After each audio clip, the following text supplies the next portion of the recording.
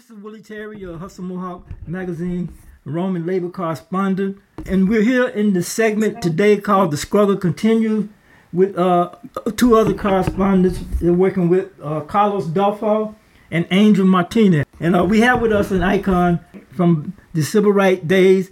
I want to thank Carlos Dufflar for getting him to come speak with us. And Carlos, go ahead and say what you want to say.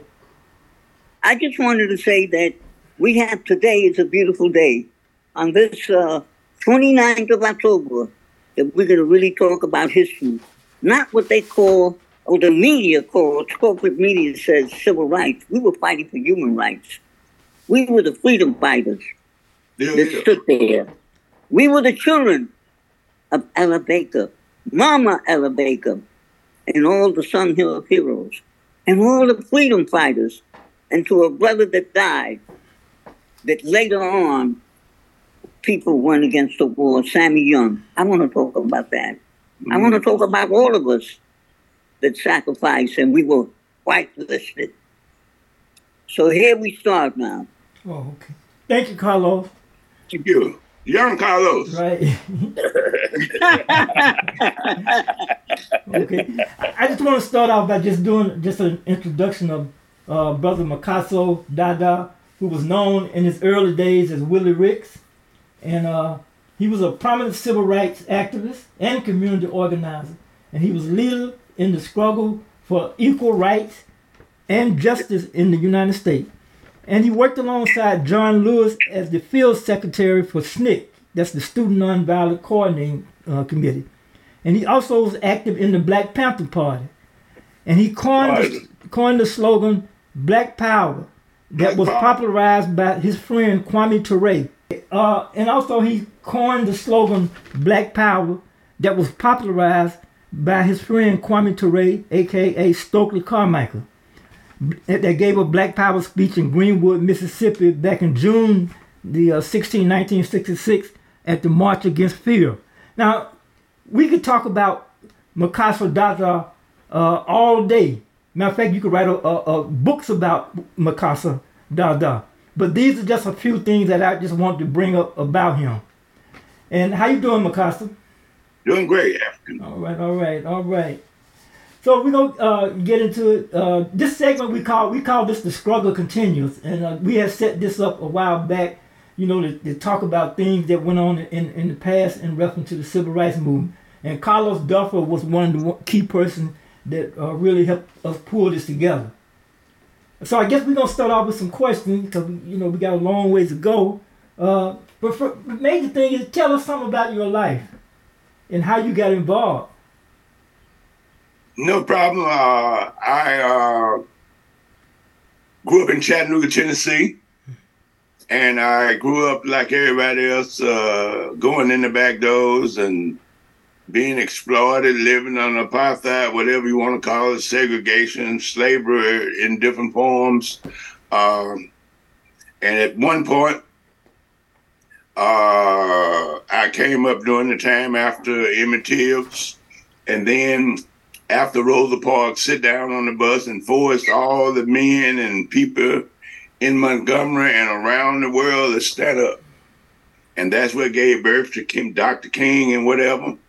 And then I was at some point, the students, young people took the movement and began to go sit in where white folks said we couldn't sit and go ride on the front of the bus where we supposed to go to the back. And before you know it, we were having demonstrations and protests, nonviolence, and some of us were throwing a few bricks and balls and busting a few heads back when they bust ours. And from that, it just spread it all over the South and probably around the country, I guess. And when it spread it, we were out there just battling. And a little lady named Ella Baker, who worked with Dr. King and had helped organize Dr. King's organization, SCLC. And she told Martin King when he had his organization that you need an organization, because he had three people, himself, Ralph Abernathy, and Wyatt T. Walker. And Ella Baker told him, you need a staff, Martin. And she went and helped Martin put together a staff, put together an office in Atlanta, CLC, and she traveled around the South investigating lynchings and hangings and whatever. But she's a mighty lady. And at some point, she saw that all these students sitting in and demonstrating and going to jail and protesting. She decided that they need to come together. And she went to Martin King and said, look, Martin, let's bring these students together and put them, get them organized. And Martin agreed. Matter of fact, she got $850 from Martin. He gave her the money. They met at Raleigh, North Carolina, at Shaw University, and came together and said they were going to put the organization together. And when they came together, Martin wanted them to be a youth group for him. But she said, no, y'all need your own autonomy, form your own organization. And we formed the Student Nonviolent Coordinating Committee. And we formed the Student Nonviolent Coordinating Committee. We came together and got our little office here in Atlanta and got officers and put them together. And Marion Barry and many others, Jim Foreman and many others came, and that when we came together, we decided we would use nonviolence. We would coordinate what we were going to do, and we would be a committee. So how we came up with Student Nonviolent Coordinating Committee.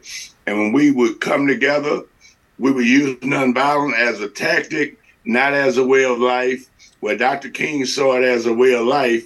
And that's where we had a slight disagreement, in that we took small groups of people and sent them to different parts of Alabama, Mississippi, South Georgia, South Carolina, and other places. And they would go in. And one of the things that SNCC would do, wherever it would go, it would not go in as the leader, but it would go in to form leadership and develop leadership on the local level. And our job was to serve that leadership. We sent Sherrod to Southwest Georgia, where he organized the Albany movement. He went into Terra County and whatever, but we organized that movement. And within that movement, we started out, we were protesting, sitting in, demonstrating, going in the front door. We were beating, bombed, like to bomb the church in Birmingham. We were jailed, mass jails and whatever. In Albany, Georgia, they put hundreds and hundreds of people in jail, had mass demonstrations throughout the South. And at that point, after going to jail, being beaten, some people said, well, we need to vote these crackers out of office, and we need to start voter registration. And we created voter registration in Mississippi, Alabama, and Georgia, where we sent Bob Moses and a little crew down to Greenwood, Mississippi, and worked in the Delta, Mississippi. We sent people to Selma and other places, Southwest Georgia, and we went to work voter registration. Some people in SNCC said, well, that's a cop-out. We want to keep fighting and keep confronting these people.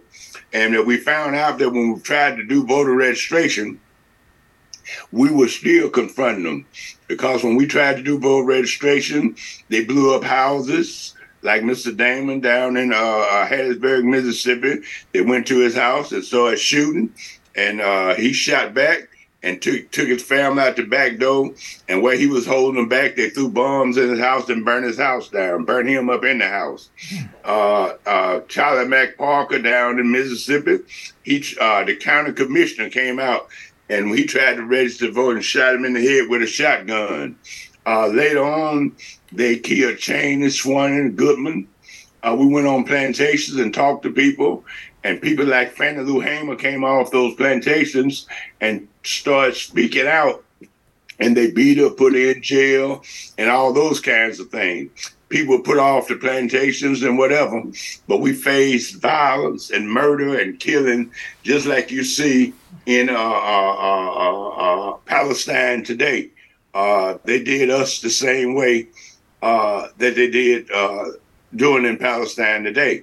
So we found ourselves in a state of war throughout the South. And that's how I came on board. When everybody else came in, started demonstrating, protest, sit in, and whatever, I got in that group. And I was one of the group people that came into the Student Nonviolent Coordinating Committee. And the rest is my history.